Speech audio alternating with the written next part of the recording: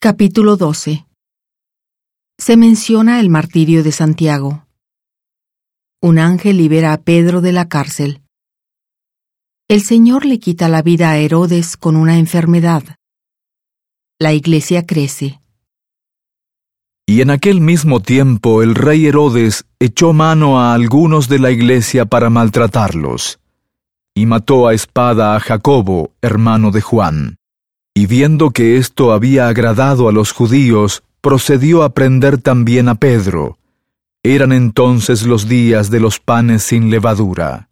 Y habiéndole tomado preso, le puso en la cárcel, entregándole a 4 grupos de 4 soldados cada uno, para que le vigilasen, queriendo mostrarle al pueblo después de la Pascua. Así que Pedro estaba custodiado en la cárcel, pero la iglesia hacía sin cesar oración a Dios por él.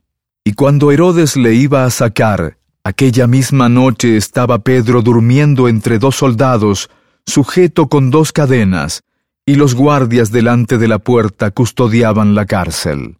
Y he aquí, se apareció un ángel del Señor, y una luz resplandeció en la cárcel. Y tocando a Pedro en el costado, le despertó diciendo: «Levántate pronto». Y las cadenas se le cayeron de las manos. Y le dijo el ángel: «Cíñete y átate las sandalias». Y lo hizo así.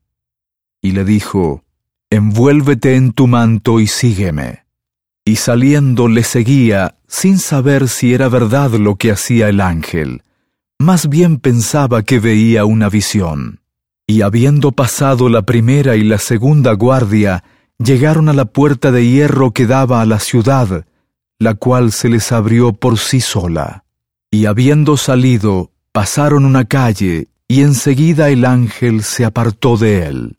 Entonces Pedro, volviendo en sí, dijo: «Ahora entiendo verdaderamente que el Señor ha enviado su ángel, y me ha librado de la mano de Herodes y de todo lo que el pueblo de los judíos esperaba». Y habiendo considerado esto, llegó a casa de María, la madre de Juan, el que tenía por sobrenombre Marcos, donde muchos estaban reunidos orando. Y cuando Pedro llamó a la puerta del patio, salió a escuchar una muchacha llamada Rode, la que cuando reconoció la voz de Pedro, de gozo no abrió la puerta, sino corriendo adentro, dio la nueva de que Pedro estaba a la puerta. Y ellos le dijeron: «Estás loca».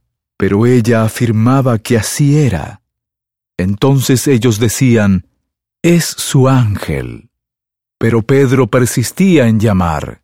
Y cuando abrieron y le vieron, se quedaron atónitos. Pero él, haciéndoles con la mano señal de que callasen, les contó cómo el Señor le había sacado de la cárcel, y dijo: «Haced saber esto a Jacobo y a los hermanos». Y salió y se fue a otro lugar.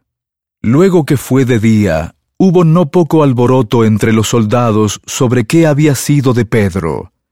Y Herodes, habiéndole buscado sin hallarle, después de interrogar a los guardias, los mandó ejecutar.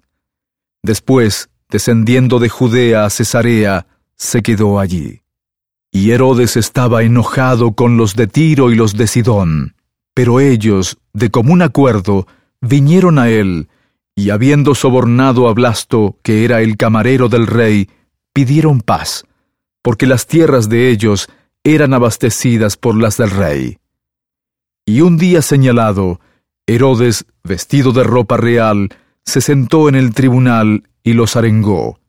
Y el pueblo aclamaba: «Voz de un Dios, y no de hombre». Y al instante un ángel del Señor le hirió por cuanto no dio la gloria a Dios, y expiró comido de gusanos. Y la palabra del Señor crecía y se multiplicaba. Y Bernabé y Saulo volvieron de Jerusalén, habiendo cumplido su servicio, llevando también consigo a Juan, el que tenía por sobrenombre Marcos.